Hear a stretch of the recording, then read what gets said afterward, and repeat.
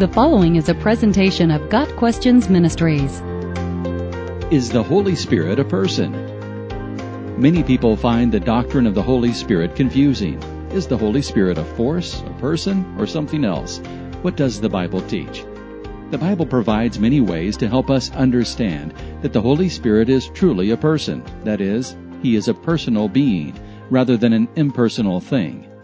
First, every pronoun used in reference to the Spirit is He, not it. The original Greek language of the New Testament is explicit in confirming the person of the Holy Spirit. The word for Spirit, pneuma, is neuter, and would naturally take neuter pronouns to have grammatical agreement. Yet, in many cases, masculine pronouns are found. For example, John 15, verse 26. Grammatically, there is no other way to understand the pronouns of the New Testament related to the Holy Spirit. He is referred to as a He, as a person. Matthew 28, verse 19 teaches us to baptize in the name of the Father, Son, and Holy Spirit. This is a collective reference to one triune God. Also, we are not to grieve the Holy Spirit. The Spirit can be sinned against and lied to. We are to obey Him and honor Him. The personhood of the Holy Spirit is also affirmed by His many works. He was personally involved in creation, empowers God's people, guides, comforts, convicts, teaches, restrains sin, and gives commands. Each of these works requires the involvement of a person rather than a mere force, thing, or idea. The Holy Spirit's attributes also point to His personality.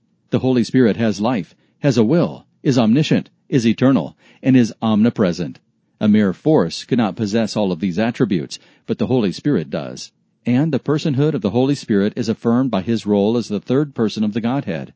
Only a being who is equal to God and possesses the attributes of omniscience, omnipresence, and eternality could be defined as God.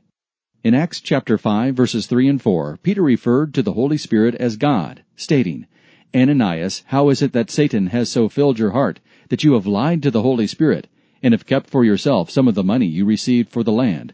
Didn't it belong to you before it was sold? And after it was sold, wasn't the money at your disposal? What made you think of doing such a thing? You have not lied just to human beings, but to God."